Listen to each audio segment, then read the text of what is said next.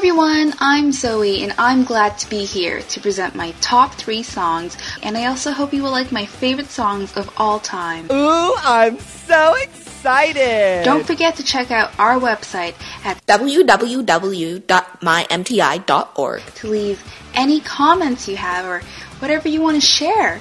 So, enjoy. I can hardly wait! So you want to know my top 3 favorite songs? You have to promise not to laugh at my selection. Okay, so just to give you a little bit of, info on my background, I studied in Singapore for approximately 4 years, and I lived in Malaysia for almost 9 years. So with that, I have been yellow-washed, because I am a Jay Chou fangirl. So I want to dedicate my first most favorite to a classic Zhou Jielun song called Ye Qu, which means nocturne in English. It's a very old song, maybe even around 9 or 10 years, and I really hope you do enjoy the song as much as I do. Number 1.